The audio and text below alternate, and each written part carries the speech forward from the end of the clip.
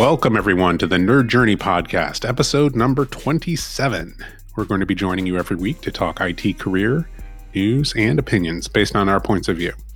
I'm your host, John White, at VJourneyman on Twitter, joined by my co-host, Nick Cordy, at NetworkNerd_. Hey, Nick, how's it going? I'm back, John. Back to feeling like a human again. I want to make sure our listeners know that we're both VMware solution engineers looking to bring you the career advice we wish we'd been given earlier in our careers. We hope our discussions will be relevant across disciplines and remain timeless. If you're enjoying our content, please drop us a positive review on Apple Podcasts or wherever you subscribe. And if you want to get in touch with us, tweet or DM at Nerd Journey. Ultimately, we're just two nerds on a journey. A journey to virtual enlightenment. So let's take a trip. Awesome, Nick. This week we have a really fascinating interview. It's with Ramzi Marjaba, and he is the host of the We the Sales Engineers podcast. It's a pretty amazing resource for those of you who are already in the business, or for those who are maybe in IT ops like our audience who maybe want to break into the business of being a sales engineer, systems engineer, solution engineer, whatever you happen to call it. We happen to be recent guests. This is about a month ago on episode 41, new and experienced perspective of sales engineering.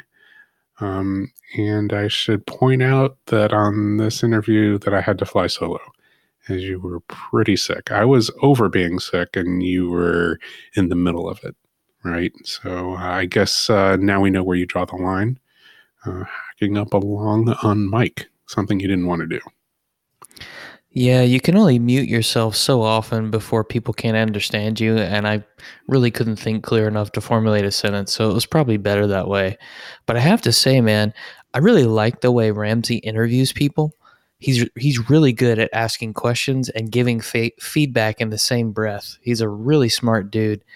And I would say to listeners out there, if you haven't met Ramzi or listened to his stuff, he's built a great body of work. I mean, he's built an entire community behind him of things just for sales engineers. And even though it's catering more toward the SE demographic and the sales process, pretty much anybody under the umbrella, under the IT or technology umbrella, can benefit from the lessons that his guests are sharing with us. Don't you think? Yeah, I totally agree. In fact, I think that if you are in IT operations and are in any position in the purchasing chain of any of the tools that you actually use, if you influence purchasing, if you have a budget and you purchase products, it always behooves you to understand what the sales process looks like from the other side. And a lot of times you're going to be dealing with salespeople, but also you're going to be dealing with sales engineers. And it always makes sense to know the mindset of the person that's sitting across the table from you, to have empathy for what it is that they're trying to accomplish, and to best have that, interaction. So both of your, goals are aligned. But you don't know what their goals are unless you listen to what it is they're going through. So it's a really, really good listen. Just real quick. So you totally made me think of a line from The Last Samurai with Tom Cruise where Chow Yun-Fat says his goal is to know his enemy. That sounds so much like what we're trying to do here when you're talking about the purchasing person. Yeah. It's interesting because, traditionally purchasing and sales are, looked upon as like, across the table instead of, having mutual goals, and the entire process, looks and feels adversarial instead of collaborative. And I think that's maybe a problem, right? So maybe if he can help get away from that and we can chip in on that process, then hopefully, we'll be doing the world a benefit, right? It's all about education. Yeah. Now I'm wondering if Chow Yun-Fat was actually in that movie, because I don't remember him in it, but regardless. Check it out, man. We'll put a link in the show notes. Okay. Of the clip. All right. one of the things that one of my immediate reactions was, when I started listening to the podcast was, oh, he's doing the podcast that I didn't have the courage to do. Right. I was like, when we were coming up with like a thesis idea for this podcast, I was like, well, we're sales engineers, solution engineers, systems engineers, the titles changed over time, but, really what is it that, we can bring to the table? Do we want to build a community of other SEs, or should we focus on career development for people to hopefully build a path to better jobs? And one of the things that I think you'll probably notice over and over again is that we are using our SE roles and the paths that we took as kind of a model because it's what we know personally and it's who we know, right? So just looking back, I go, maybe I just didn't have the courage to say, well, why don't we just go all in on just being all about the SE business and getting better at that and interviewing people and becoming better at the job. Yeah, I don't know. And another thing, I just wanted to talk briefly. He recommended a great book during the interview, which I wanted to talk about, just very briefly before we get into it. Whoa, hang on now, John. This is not the Cliff Notes version of the interview here. People came to listen to hear the whole thing, so maybe we should give them that opportunity. Okay. Good point.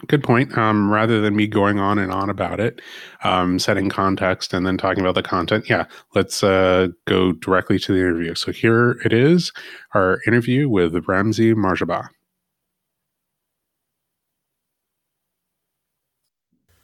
Welcome, Ramzi. Thanks for joining us.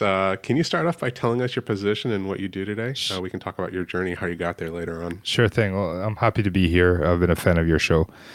My name is Ramzi Marjaba. I'm a sales engineer at Keysight Technologies, and I'm based out of Ottawa, Canada. And I focus on selling test equipment for networking gear. So, I help people test routers, LTE, EPC core stuff, and security, mainly. Very cool. Now, you're the host of the Sales Engineer podcast. Can you tell me about the origin of that show? Like, what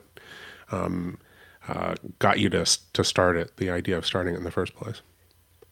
We the SE started as a necessity for me because I've been before I joined Keysight, I was with a different company. I was sole SE in my territory, wasn't interacting with a lot of other SEs. And unbeknownst to me, I wasn't really doing a good SE job. I was making quota, but I didn't have a handle on the SE trade, if you will. And I figured the best way to get random people to talk to me is by having a podcast and, inviting them on. That way they can share their knowledge with more than one person. I don't know how much more, but at least more than one. And, it went from there. Yeah, so broaden that impact radius and then actually get to talk to people who are a little bit like high powered in the industry, right? Yeah, through the podcast, I've reached people which I would never have reached. I've actually learned that there are some people that exist that actually help SEs. Like there's a bunch of trainers, John Kerr, Brian Geary, a bunch of them that otherwise I would not have access to. They actually spent like an hour with me chatting about sales engineering. So it's been a good opening for me. Yeah, that John Kerr episode was a terrific one. I've been a fan of his for quite a while, and I'll make sure and link to that one specifically, but maybe some of the others that you mentioned as well. Sure. What has been the evolution of your understanding of the role of sales engineer as you've done the podcast? I'm guessing that your idea of it, has evolved over time. Well, my idea has evolved before I even started the podcast. It's just how to do it. That's where the podcast came in. So when I first started as a sales engineer, I just thought I was a resource that can answer questions to customers and show them how to use our equipment. But as I progressed, I learned that my job is way more than that. My job is to actually understand what the problems they have. So I'm asking the questions and then offering a solution to their problem versus them coming to me and asking me, how do you do this? How do you do that? What's this product do? So, and that's where my evolution came. And then how I can do that stuff, like how do I ask the questions? For example, I had the gentleman, Peter Cohen, who wrote Great Demo. He came on. He wasn't on the podcast, but he wanted me to do a demo for him, and I thought I was doing great. And then I asked him one question, another question, and he looks at me. He's like, "That's a leading question. Don't do that." Right? Like, that's not something that a customer would tell you. Right. So that's what I'm learning through the podcast. Right. Did you say that you have or have not done an episode with Peter Cohen? It wasn't an episode. It was more of a Zoom recording. Okay. Where I did the demo. I recorded it. So I basically recorded myself doing a demo to Peter and have him critique me. I haven't had the chance to edit it and so that I can put it on YouTube or whatever, or make it into a podcast, but it is in the works and hopefully I'll get to it this year. But we'll see how that goes. But yeah, he was very generous in his time. He's even willing to do a podcast if I find that the YouTube recording isn't good enough. Because, when you see something visually and then you talk about it, or you put the audio in a podcast format, I'm going to say, look here, look there. People will not understand what I'm saying. So I'm going to look at that, see if I can actually make it into a coherent podcast. If not, he's happy to join me again for a podcast. Nice, yeah. His stuff definitely does have visual cues involved, and it is a big part of his philosophy, even, right?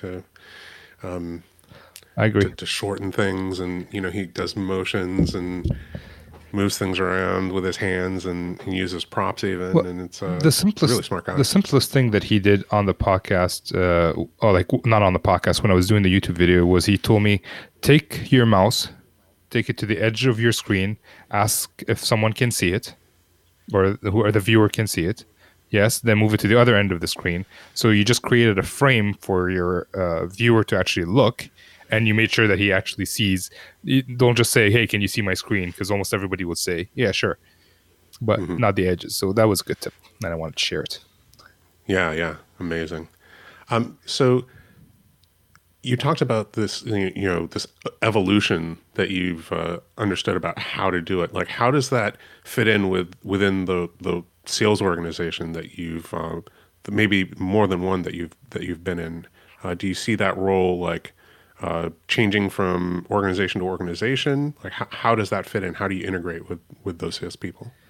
I think the SE can make of the role whatever he wants. There is a job description that they're attached to it. For example, in my previous company, I was just pre-sales. I didn't do I should not have done any post-sales work, although I wanted to do that to build a relationship with the customer. But in general, that was not part of my job description. In the new company, pre-sales engineers also do post-sales. So the job description changed. But as an SE, you provide more value, I believe, if you have some skills that overlap with the account manager. In terms of asking the right questions, in terms of finding new leads, in terms of getting updates on opportunities. A lot of customers are more willing to give you updates than they're willing to give the account managers, depending on the relationship that you've built with them. So it's that relationship building. Yeah. Those are the types of skills that you need to that overlap with account managers, right? Yeah, asking the right questions. So the account manager has his own set of questions that he should be able to ask. And when it comes to technology, SEs should build their own set of questions. They might overlap a little bit with the account manager. It's just the way we ask the questions. That could be a skill that could be used by account managers and SEs. Yeah, that makes sense to me. I totally understand that. Is there a way that, like, you look back upon what you've done now with kind of 2020 hindsight that you could have maybe acquired those skills and filled those gaps, even recognize the gaps were there a little bit earlier or faster? It's tough because I was the only SE in my territory. It was hard to understand, and like my role models Like the only person I had to look up to learn from was my experienced account manager, and all he did was pray and pray. So it really wasn't a good lead. What I should have done possibly was ask my manager to shadow SEs that he knows are good at what they do. Because I'm far, or at least attend some WebExes or Zooms, whatever you guys use, to listen in on discovery calls and demos, just to understand what they do. What I came in and I didn't have a mentor. My mentor quit 2 months after I started. I had nothing to do with it. It was his choice. And likely story. Yeah, that's my story, and I'm sticking to it. So I didn't really have anybody to lead me in the right direction, and I did not take ownership of developing my skills. I was so much in a hurry to learn the technology and the product that I forgot about the SE skills, which is kind of half of your job. So, yep. And actually in the title, right? Well, it depends which company you work for. But yes, most companies it's sales engineer. Right. Now, what about that? Let's maybe take a step back and talk about the journey. Like, were you a customer of the technology that you first became an SE for? What was your background heading into that? I graduated in communications engineering, and I worked for Alcatel-Lucent, which is now Nokia, as a support engineer, and later on as a network design engineer. As a support engineer, I used the technology because like the equipment that I sell today is used by support engineers and testers to try to either reproduce issues or try to debug their products. So I used the product like that. And I also worked for like the top customer of the company that I moved to, which is how like it gave me a good advantage over other people who are applying to that job. Makes sense. Yeah, I understand that. And then what about that? The transition to becoming an SE? Did you something that Nick's mentioned before? Is this idea of joining what's basically a sales organization, right? Even as a technical resource. Did you feel yourself losing touch with the hands-on technology? Did you feel yourself losing credibility with customers over time, maybe because of that? Because you're not like your day-to-day job is no longer, installing, debugging, doing those types of those things.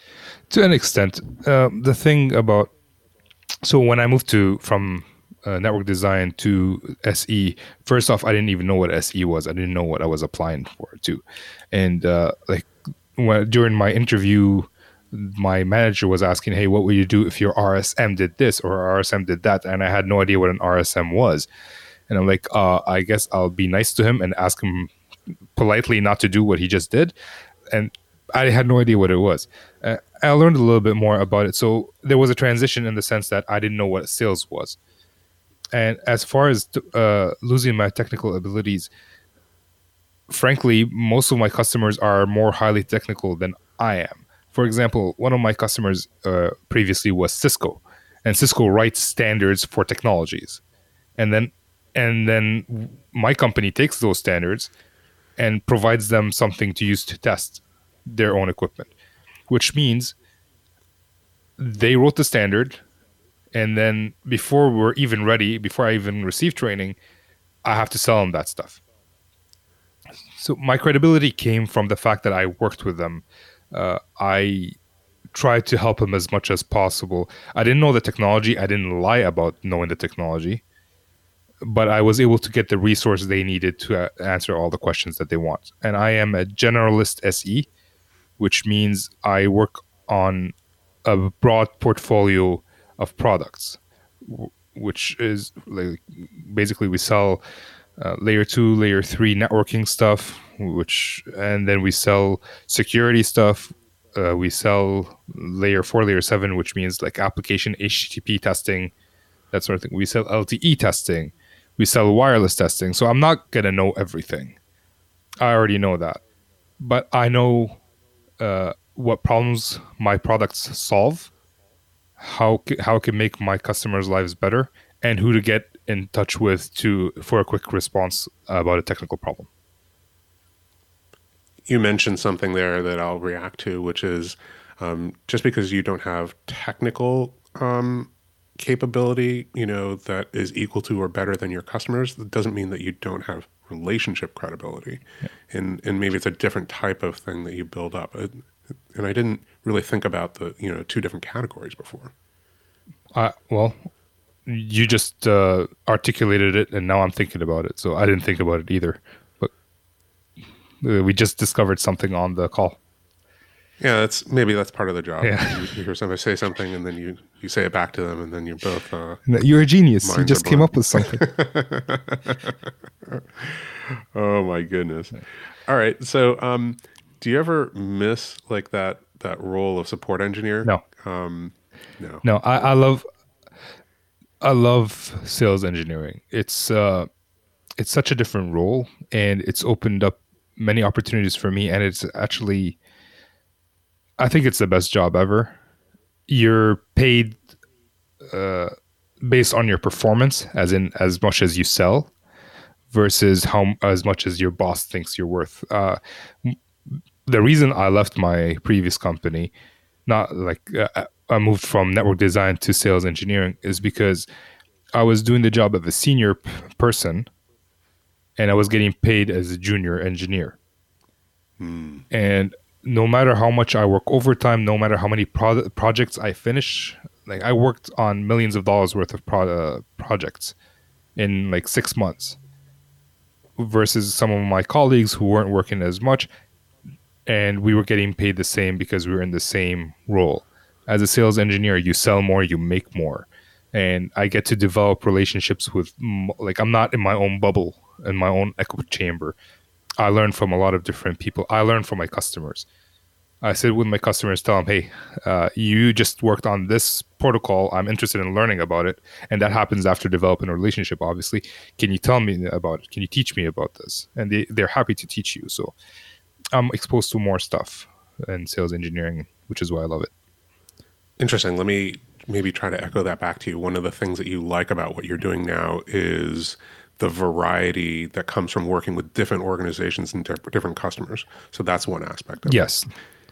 Okay. And then another aspect is having part of your compensation be really like directly tied to positive performance. So you perform and you get paid more, and there's nobody around you who can just like change a dial or say, oh, actually your management objectives are actually slightly different this week than they were last week, or in the afternoon as opposed to the morning. Well, they can do it every year, but not every day. Once they set your compensation package is set.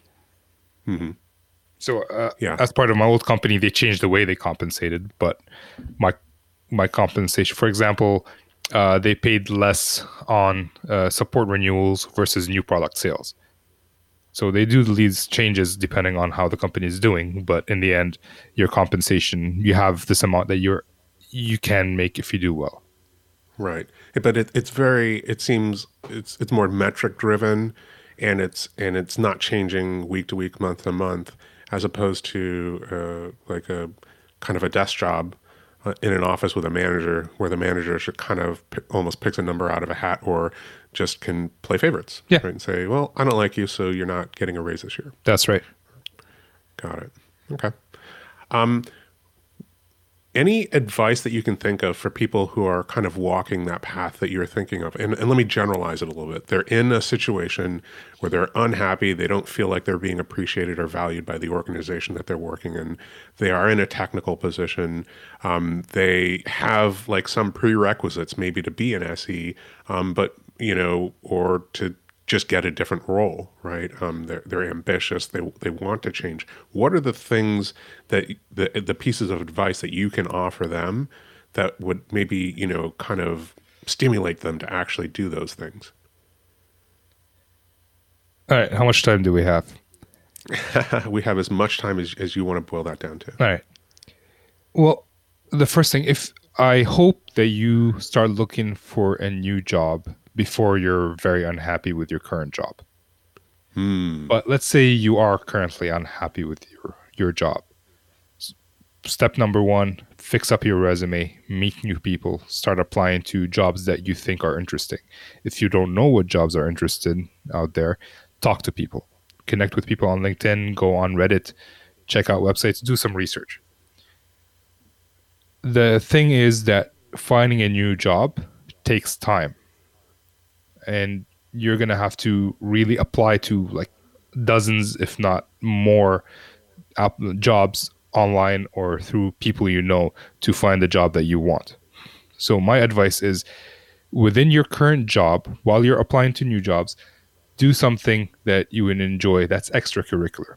As in, if you're in support like I was, and your job is to support customers, you want to move to a sales engineering job, and part of it is presentation, start doing presentations or training to your team, something that you enjoy doing. Or start setting up like whatever, like once a week during lunch hour, like a demo where you can, something that you can learn. One, you're taking initiative, which means you're going to do, hopefully, you're going to be recognized better in your current role by your current manager.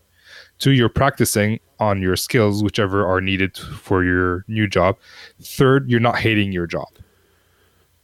So that's the main advice I would give for your current job, and then apply to as many positions as possible. Whether you, here's another advice.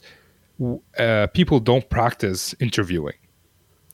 We do interviews maybe once every 3 years if we're not job hopping, or once every 10 years, some people. Right. So even if there's a job you don't like, apply to it. Because worst comes to worst, you'll get an interview and you'll practice doing your interview. When you practice doing your interview, be respectful to the other person, obviously. So that way you can build a relationship with the other person, the person interviewing you, and you're practicing your interviewing skills, practicing your interviewing skills. And if you get the job, you can politely decline it, or you might actually like it and take it. And it can prepare you for your next interview with the company that you want to work for. Right. I think that's good enough. Yeah. What do you think about that process of distinguishing between a company that you don't want to work for and a company that you do want to work for? Is there a process that you've personally gone through to identify the types of companies or the types of roles that you would want? Well, there are some companies that like the technology is not interesting to me. So I know ahead of time that maybe I don't want to work for that company. But I applied to a few companies. I even got to the final like interviews, and I started enjoying talking to people there. So I almost changed my mind. It's just technologically I wasn't a good fit, which they recognized and I recognized, and we parted ways amicably. There are others where I found out during the process of the interview that I don't want to work for these guys. I just did 9 interviews with them, and I'm no closer to knowing if I am getting the job or not. So if I ever ask for a raise, how long will that take? Right. I use your gut feeling. To, if there's something interesting, go for it. If it's not interesting, still apply. Just know that you might not want to take the job. You have to politely decline. Right. This actually just popped into my mind, and one thing I've noticed is that I advise people to judge their interview process and the way that human resources treats them and the hiring manager treats them in that initial selection process as an indicator of the culture of the company and how they're going to be treated on the team, which is, I think, something that you just referenced. Is that, like, how fair do you think that actually is? The only reason I ask is, as I think about it, I think a lot of like recruiters are maybe contractors that are just getting paid on, placements, and hiring managers, don't necessarily have, 100% of their attention to focus on, the, people acquisition, even though that maybe should be a major part of their job. I don't know how fair that is. I advocate, judging companies that way, but I'm not sure how fair it is. I think it's fair. I bypassed the recruiter. The recruiter couldn't give me information. If I ever emailed the recruiter, he would have to go to the hiring manager anyways. So I just developed a relationship with the hiring manager. The speed that they hire and give you information, that's not even a word, information, and shows how interested they are in you. Right. So the process that I went through, I had another opportunity at the same time, and I was telling the manager, "Hey, I'm having another opportunity. Can we speed this up? Whatever." It's like we want to keep talking to you, but we can't speed it up. All right. Well, the other opportunity came up, and they snatched me like that, and I was way more valuable to that company than I was to this company. So yeah, I can make that decision based on that. If you don't have any other opportunities and you want to go through it, just you can go through it. Like nothing is going to happen. You can in the end make the decision to take it or not take it, and that's something that people don't understand. That you have the power not to take the position. You're actually in a better negotiating position if you understand that you can choose to not take that offer instead of like taking every offer that's on the table in front of you. Right. I think that's something that you only realize once you get into a sales position. Yeah. Is the power of negotiation and the power of just saying no, right? That's not for me. You can also realize that if you have applied for multiple jobs and you know you can find another job. The big thing Right. is if you think that you can never find another job, you're going to take the first offer that's in front of you. Right. It's kind of like in sales. If your funnel is dried up, you're going to run after every small opportunity. But if you have a healthy funnel, you can choose which opportunities to work on. Right. Are you actively referring people into the organization that you work for? Not the organization that I work for, because right now there aren't any open opportunities. I guess I mean the company. Like as in the company that I'm working for right now. Yeah. If there are any open opportunities, I would help people get the job. Yeah. So sorry, I didn't mean that actually. And let me clarify. I've noticed that when I refer people into the organization that I work for, sometimes there'll be a stall, right? And they say, "Hey, we've really liked you, even after a final interview, but there's a delay. We're not sure. We're trying to organize offers and blah, blah, blah." And then, so it didn't happen to me specifically, right? But I noticed that it happens to people that I refer into. And over time, I'm starting to think that maybe there's like this decoder ring for recruiters where they're saying, "Hey, we're trying to organize things. We're running into a little bit of delay." And it means you're in second place. And or they're keeping their options open. Yes. Right. Yeah. So it hasn't happened to anybody I've referred to in the past, but like I've seen it happen to other people where you get to the final, everybody's happy. You did so many interviews, and now it's time for the decision, and the decision is not coming because someone's holding up the line. Either it's HR, or if people are making a decision by committee, so there's a hiring manager's boss, another hiring manager that's interested, and they can't make up their mind. It just slows things down. And maybe you're in second place, but that's the thing that I was talking about earlier. Like if they snatch you up really quickly, that means they value you. If they don't, and they're taking their time, so it wasn't as clear cut as if they snatch you up. Yeah. And that could be because they don't value you, or that could be because you didn't prove your value. Right. Yeah, I can see that. So I'm glad that you're tempering my cynicism of that must mean you're in second place, and that's the only thing that it can mean. I'm always happy to have my mind open. Yeah, well, like if you're looking for optimism, you came to the wrong place. But it's I'm more of a pragmatic person, so it could be that you're in second place. It could be that they're just slow.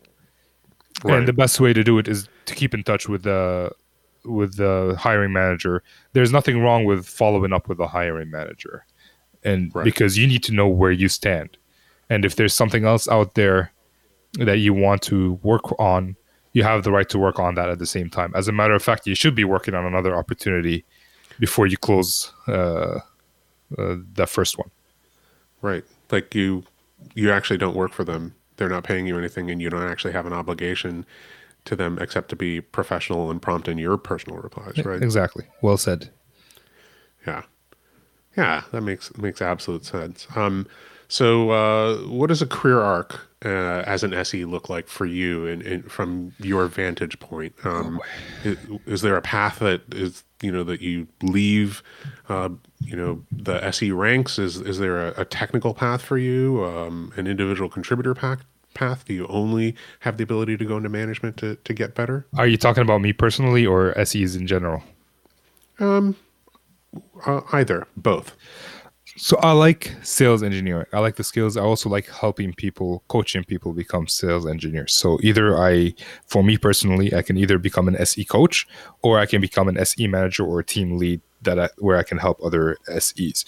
As for SEs in general, most of the SEs I know remain SEs for the remainder of their lives. They just enjoy it that much.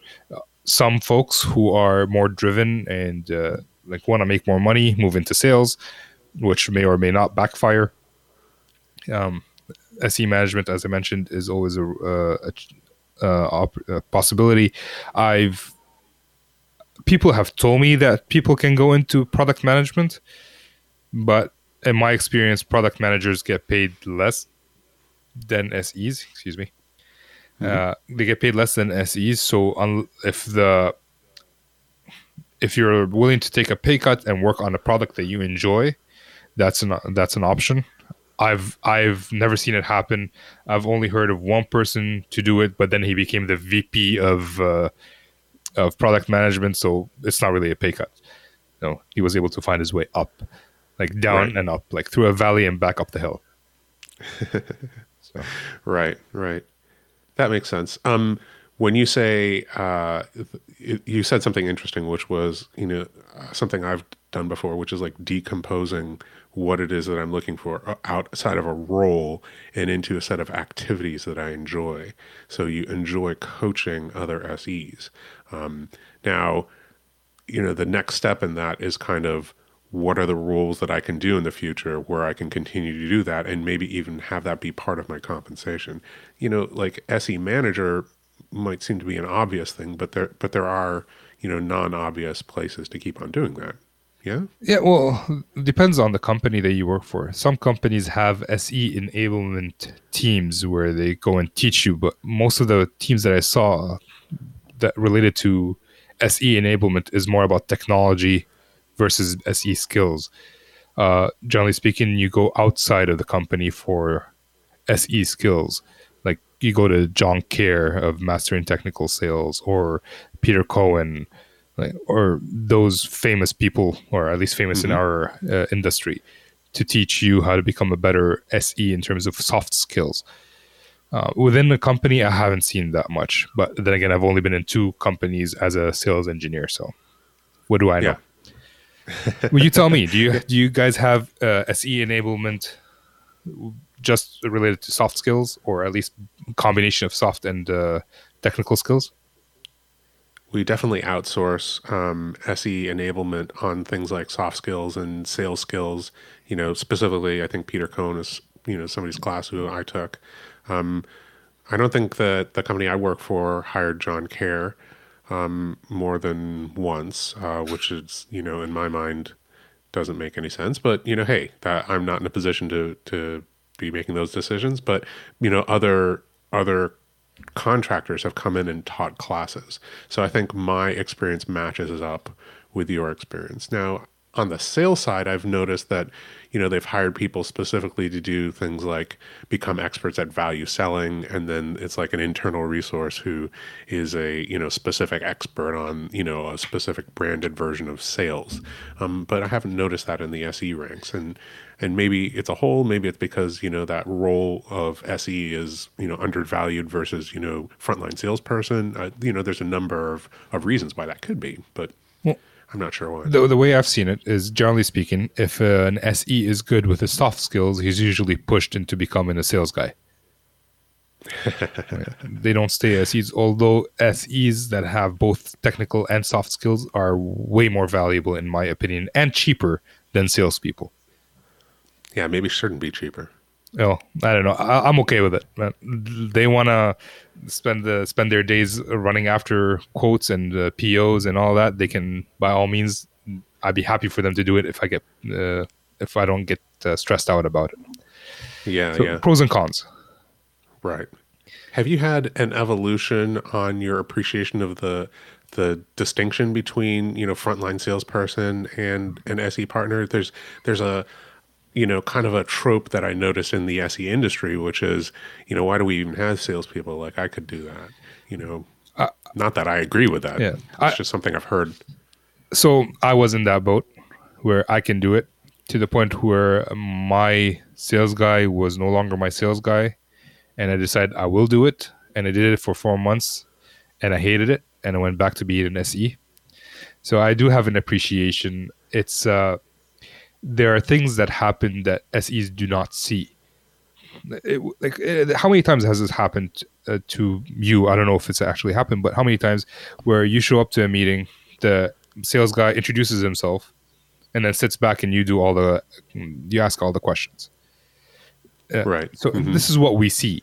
And then we leave, we say, oh, that guy didn't do anything, and we complain about it. And then all of a sudden a PO shows up in our inbox as if it magically happened. No, like the sales guy, sure, he wasn't the best guy in the meeting, but he followed up after. He worked hard to get that PO.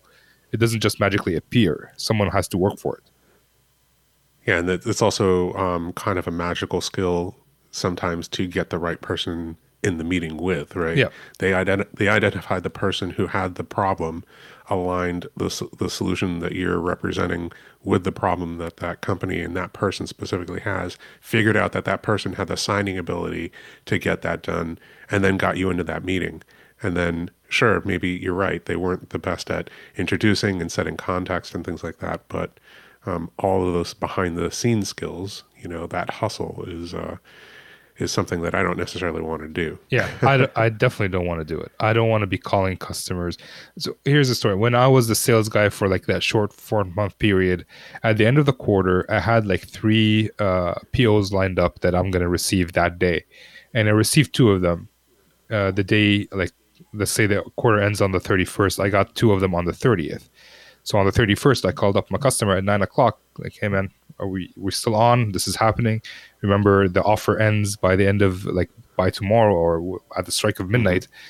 And he's like, yeah, we're on. I'll get it to you by noon. And then 15 minutes later, I get a call from my director saying, hey, did you call this guy? Like, yeah, I called him. Call him again. Like, what do you mean call him again? I just called him. He said, I'll get it by noon. So, no, I'm not going to call him. Oh, yes, you are going to call. Okay, fine. I'm going to call him. I didn't call him.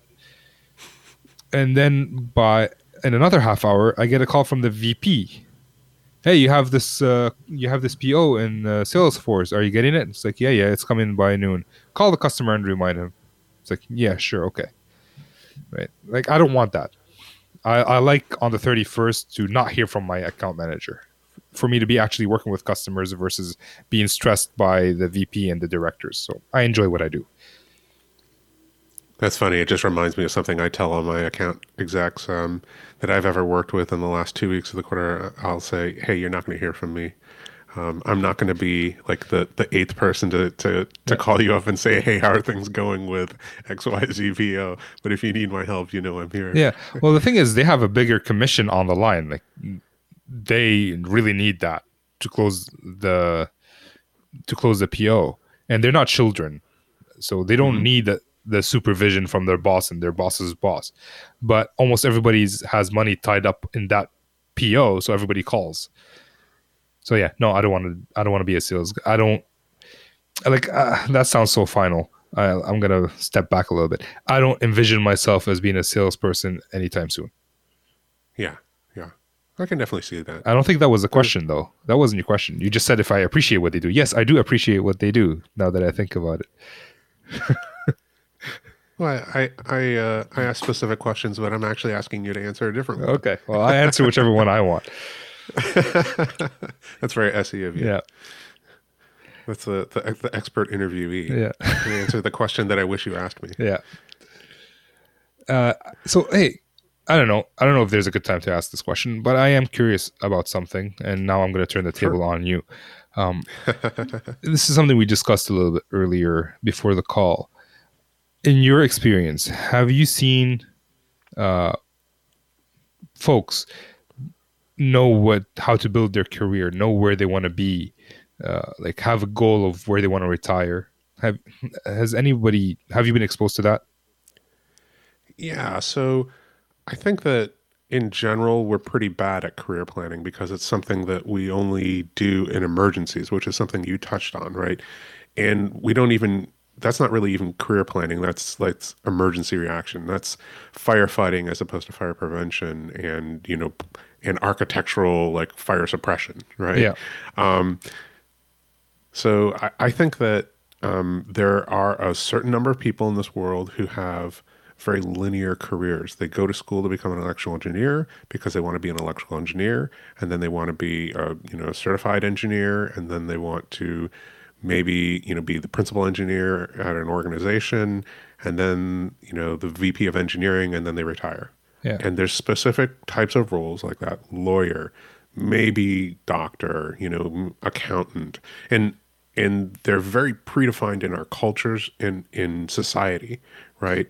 And then there's almost every other job that's out there. Almost every other job that's out there, and career paths that like interact with those jobs and overlap with those jobs. And so I think in society, we do a very bad job of teaching people to actually map out careers. So, I mean, it's one of the things that I'm kind of fighting in doing this podcast to actually get people to think about it. We don't practice it. It sometimes it feels like bad luck. Like, oh, if I think about my next job, then maybe that will get me fired because I shouldn't be disloyal. But there's a number of things that we're overcoming. Discomfort being number one, fear being maybe actually number one, and then over and over again, and then I think the second thing that you asked about, which is, oh, I want to retire at this age and be able to do this.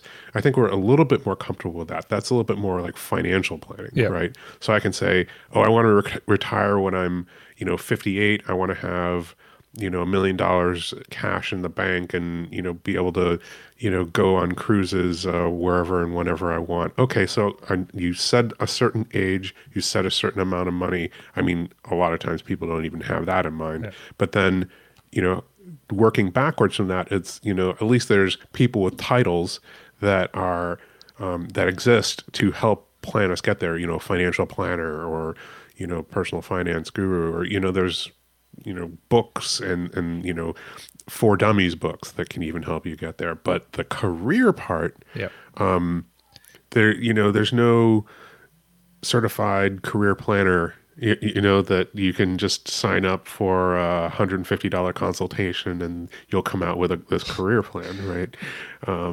So it's a lot more difficult. And I think that more people should be doing that. So I don't know, maybe it's me. But when I graduated university, I graduated with communications engineering, which is similar to computer or electrical engineering, if you want to lump it in that domain. I had no idea what jobs are out there for communications engineers. All I know that I did my internship was in software design. So I figured I'm going to be a software designer when I graduate. I didn't know there was product verification. I didn't know there was support. I didn't know there was network design. I didn't know what an SE was. I didn't know what they existed. I didn't know that I could work in operations. There are so many options that no one tells you about graduating university. And then once you get your first job, you're not even thinking about what your next job is. And I think good managers do whatever it takes to help you achieve the career you want. Like if they're expecting an engineer to work in that role for 20 years, then I don't know, maybe in this day and age, they're sadly mistaken. So it's delusional. Yeah, is the right word, I think. It's in their best interest to train their engineers to whatever next step that they're going to do, because if they're doing that, the engineer is going to, while the engineer is working for that boss, he's going to do whatever it takes because he knows that boss has his best interest in mind as well.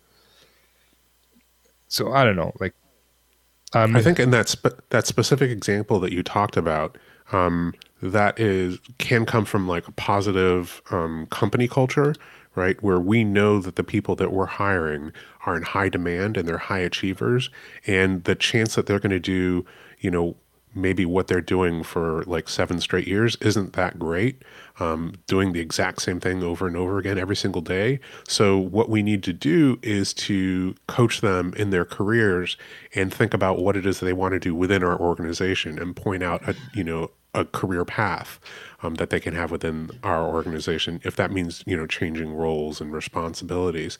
And at least we get to retain this talent, which we recruited at really high expense, right? And if it's a lot easier to recruit somebody from inside the company than it is to go outside the company and recruit them. So if they stay, then we haven't lost the investment in them, and that's positive culture. But not everybody has that. So I haven't seen that specific thing.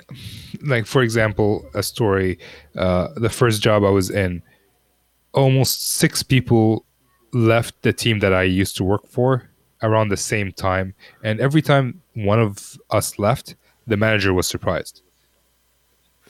Because he was... Even the 6th time. Well, yeah. The 6th time he was surprised? Well, yeah, like, there's no way he's going to leave me now. Everybody else left. They're not going to leave me hanging, but they have no reason to stay.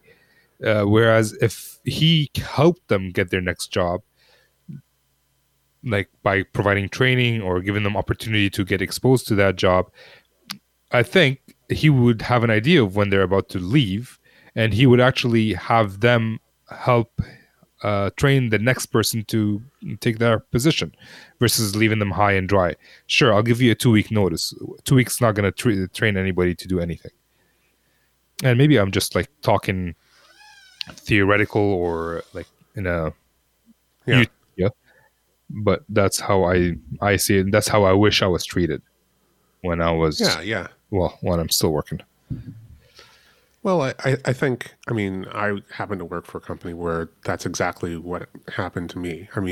My example, not yours, where, I think as I was coming on, the people were like, well, do you want to do this for 5 years? Do you want to do this for 7 years? Once you're inside, we want you to know that, there's a number of branching opportunities for you to accomplish and a different number of paths for you to walk within this organization. You don't have to do this one job forever. And then even once we have you have the job, here's this technical path. You don't have to become a manager. You can be, I got hired as an SE, and then I made senior SE, right? But it didn't end there. It was like, okay, you can, as long as you have, I think Chad Sakich, who's works for Pivotal now, I heard him talk about this inside Dell EMC or EMC at the time. It's like, if you have the impact radius that a manager has in the industry, then maybe we should have a role for you that gets paid like a manager. And if you have the impact radius that a director has, then maybe we should have a title and a way to validate that that is the case, and then pay you like a director. And then the same thing if you're a VP, right? So we have SEs within our organization who speak at our annual conferences, speak at the Dell conference, speak at the AWS conference, who tour and are nerd famous is what I call it, and have this huge impact in the industry, but they're not managers or individual contributors. But in our HR system, we have policies that say, hey, you cannot book a first class ticket domestically unless you're a VP or a principal SE. Or principal. Yeah. You have a principal in your title, right? Oh, so that's nice. Yeah. So in like you mentioned that they talked to you when you came in about the different paths. How many touch points have you had with your manager about your next steps or what you're doing right now, if you're happy or not? Yeah. I would say at least once a quarter. Okay. And I had a manager who said, hey, in our one-on-ones, I want 40% of the content in any given month to be about your career path. Okay.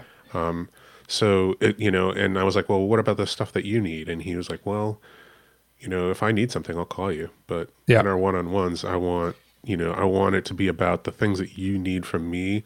Like he didn't say it in these words, but like the relationship power that I have with other managers and people within the organization that maybe I can lend you. Again, he didn't say it that way, but that's, I think, what he meant, or, discovery within organizations that you don't have insight into that I can maybe leverage, or my history with the customer that you are working on that maybe you don't know about. So all those things were things like, hey, we have a one-on-one every week, and it's really about me helping you problem solve, not about me telling you things to do. Nice. I like that because a lot of times one-on-ones are usually the boss giving you more work or less work, and then at the end it's like, hey, you have something to talk to me. But generally speaking, bosses give you work all the time. They're not waiting for that once a week or whatever the touch point is to give you that information. One-on-ones should be to alleviate any concerns that the employee Both has, sides have. Yeah. especially since the way I see it, the employee is the manager's customer. That's how the manager should see them. The manager should want to keep them happy. Unless they're doing a crappy job, then fire them. But if they're doing a good job, the manager's job is to keep the SE or the engineer happy so that he will continue to do a good job and not get disgruntled and then not move to a different position. Yeah. So I think, those touch points, it's difficult to be concrete about them. I think you're right about product management. I think in the past 5 years has become a lot more formalized role with specific backgrounds that people are looking for and specific career paths, like, oh, you need an MBA, and then you can be maybe product marketing manager for a while and help talk about pricing and packaging, and then you maybe get promoted into the product management role, and then maybe become a product line manager, and then a director of product management. Just this entire formalization that I didn't see even, like I said, 4 or 5 years ago. Yeah. I think it's a little bit harder to make that move now. I think that depends on the company as well. Sure. Yeah. I haven't seen it in any of the companies that I've worked for. Oh, interesting. That's something to keep in mind. Sorry, I do have something to say about that. Just because you don't have a prerequisite doesn't mean you cannot apply for the job, because you may have other things that will make up for that. Frontline experience. Yeah, frontline experience, knowing how to talk to customer, knowing how to present so that the customer would buy versus train or just do the spray and pray. Mm-hmm. These are all things that you gain with experience, and doesn't matter if you have a piece of paper that says you have an MBA. The MBA will not teach you that. At least I don't think. I haven't done an MBA. I don't know. But yeah. I can totally agree with that. Anyway, I mean, I say that, thinking to myself, yeah, you're right. I just said, I kind of disqualified myself from walking down that path because something that, if I were to counsel somebody else to apply for a job, I would say, hey, just because that's how they recruit doesn't mean that you shouldn't apply for it, because, they have like this ideal person in mind when they write the job description, right? And if you want to fulfill all the like checkpoints that are on the job description, there will never be a single SE, because almost every company wanted a senior SE with 10 years of experience, and there's only so much of us. And if nobody that doesn't have the experience applies to that, there will be no new SEs and will go extinct really soon. Very true. And I noticed that there's job descriptions and, it says senior SE, and really what the job description is for is somebody who's on the very upper edge of the range of senior SEs who might, be almost about to take the next step out to, whatever the next role or title is. And really, and it's and then the money that they're offering doesn't match the actual job description that we're talking about. So when I applied to my first job as a sales engineer, I did not have the qualifications that they were asking for. The major qualification that I had was that I worked with customers and I worked for their biggest customer. And that's how I got the job. Right. Even though they said they want 5 years of experience as a sales engineer. Yep. That is what I want. What I want is somebody who's already a sales engineer for my company that happens to be moving to the territory that I need covered. Yeah. Like just ship one of your own SEs from a different territory over here and then try to find an SE in that territory. Right. Oh, this guy was about to quit and move to Calgary, but now I have an SE opening in Calgary. So guess what? He's the ideal candidate. Congratulations. All right, Ramsey, before we wrap out, I'm going to turn the tables on you. I'm going to ask you a series of lightning round questions for the not so lightning round here in Nerd Journey. Okay. Is there a particular tool that you find especially useful in managing your career? In managing my career, a piece of paper, generally speaking. I like to write stuff down. So I sit down, I pretend to meditate for a few minutes, realize that I don't know how to do that, and I just start writing down some like ideas of what I want to be, like brainstorming, just a brain dump, and then choose like what looks most appealing to me based on the information that I know now. There isn't really a tool for job planning or like career planning, I don't think. If there is one, I'd love to know about it. I think time, attention, and a piece of paper, and maybe a writing instrument sounds like pretty good. Okay.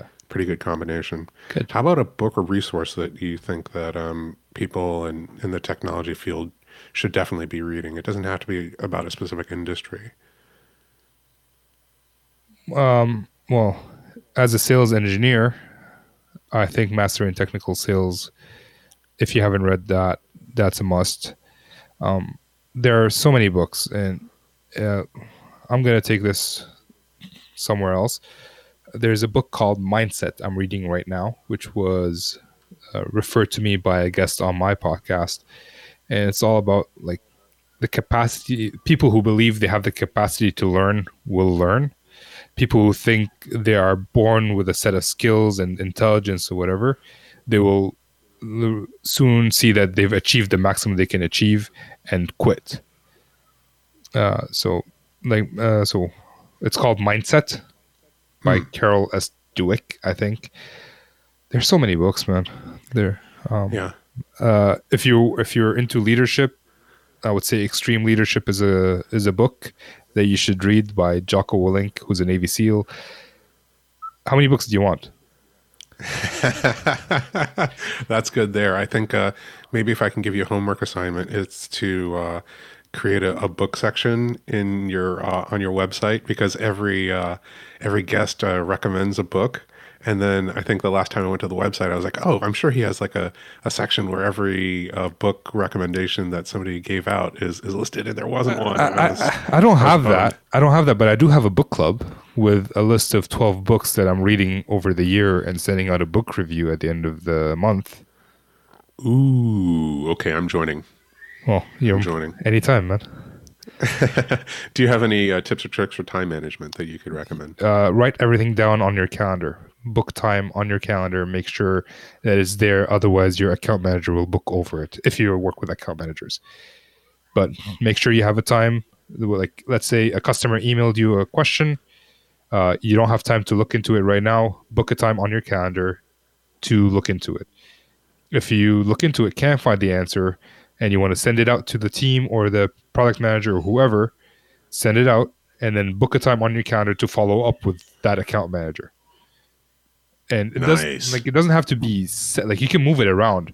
The whole point is for you to remember that you did that, because that's a big problem that I had, where I'd send out an email to the PM or my team about a certain question, and then I forget about it. It's like, yeah, I did my job, and then a week later, my customer emails me. It's like, hey, did you look into this? I'm like, oh crap! Now I have to go look what happened last. So everything you need to do, put it on your calendar. Make sure you have time set aside. Otherwise, you're gonna have to work nights and weekends. And then finally, what's the best career advice you ever received? On my podcast, I asked that question to someone, and his response was, own your career. And that's the best advice I've had, which was something we talked about. Don't let somebody else dictate your career. Don't just let it happen by accident. If you're hearing people yelling around, that's my wife and children having fun. If not, just edit this out. Never mind. So yeah, like, be purposeful about your career. Nice. Ramsey, thank you for coming on. Nick and I really enjoyed being on your podcast as well. We're going to put a link to that episode and then just to the podcast in general, so our audience members can go and find that. Just really appreciate your time and all of the terrific stuff that you've talked about as you've been on. It is my pleasure. I hope Nick feels better soon. I missed him a lot in this podcast, but you did an amazing job soloing this episode. And I loved having you on, and you guys are welcome anytime. Just let me know when you want. And I should really do something about the yelling. No, you need to add tambourine is what you should do. Okay, I will do that next time. All right, terrific. Thanks a lot, Ramsey. Thank you. Wow, Nick, very cool interview. If I do say so myself, I thought I was pretty tremendous in it. Ramsey was also very good. Mostly me. I would say the questions that I was asking, all right, it was mostly Ramsey. Very insightful guy. Just really made me think a lot. He even turned the tables. I don't know if you noticed that, and started asking me questions, making me think, which is, he does that. As an interviewer, like, you never want to have to think, right? You always want to just read questions off the page. That's what we do. So very, very cool. The book that I was going to talk about in the intro was the one he mentioned there, Mindset by Carol Dweck. And it's the current book in the book club that he mentioned. So we'll put a link to the book club, and maybe you can sign up for it and participate, hopefully along with us.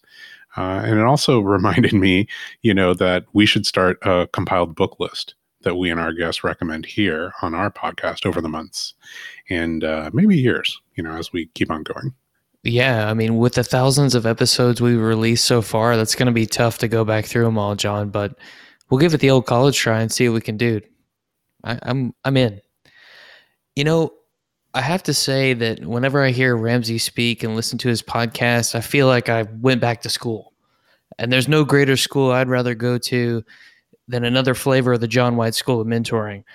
And I'm sure that if you were to tweet out to @We the Sales Engineers, or We the SEs, sorry, you could get some of Ramsey's time. But on this podcast, we pimp out the John White School of Mentoring. And if you're ready to take that next step and learn how to be best supporting interviewer in a podcast like John, just send out a tweet to @NerdJourney, pricing and packaging to come. Now, I do want to make a correction here. In my earlier statement about The Last Samurai, that was not Chow Yun-Fat. That was Ken Watanabe. Sorry about that. At least it's corrected now. Hopefully I said the guy's name right. You're going to get so many Twitter mentions of people coming after you for that mistake. I just dread to be you in the next week. But that being said, not going to edit it. At least they'll think of me, John. That's all I care about. Right. I actually thought I was losing my memory. I was like, Chow Yun-Fat was in The Last Samurai? Like, I don't remember him as like a Hong Kong actor in a Japanese movie like that. That's the weirdest casting. Anyway, yeah, okay. So at least my balance is restored. Any last thoughts before we break here? Just a reminder that we are not movie critics. We're trying to give advice on careers. But we definitely want people to subscribe and give us a positive review on Apple Podcasts or wherever you're listening. We want to know if we're being helpful and are always looking for interesting questions to ponder. We're collectively on Twitter @NerdJourney. All right, farewell, listeners. Tune in next time as that journey continues. I'm John White, hopefully best supporting podcaster, @VJourneyman. For Nick Cordy, @NetworkNerd_, signing off. Adios.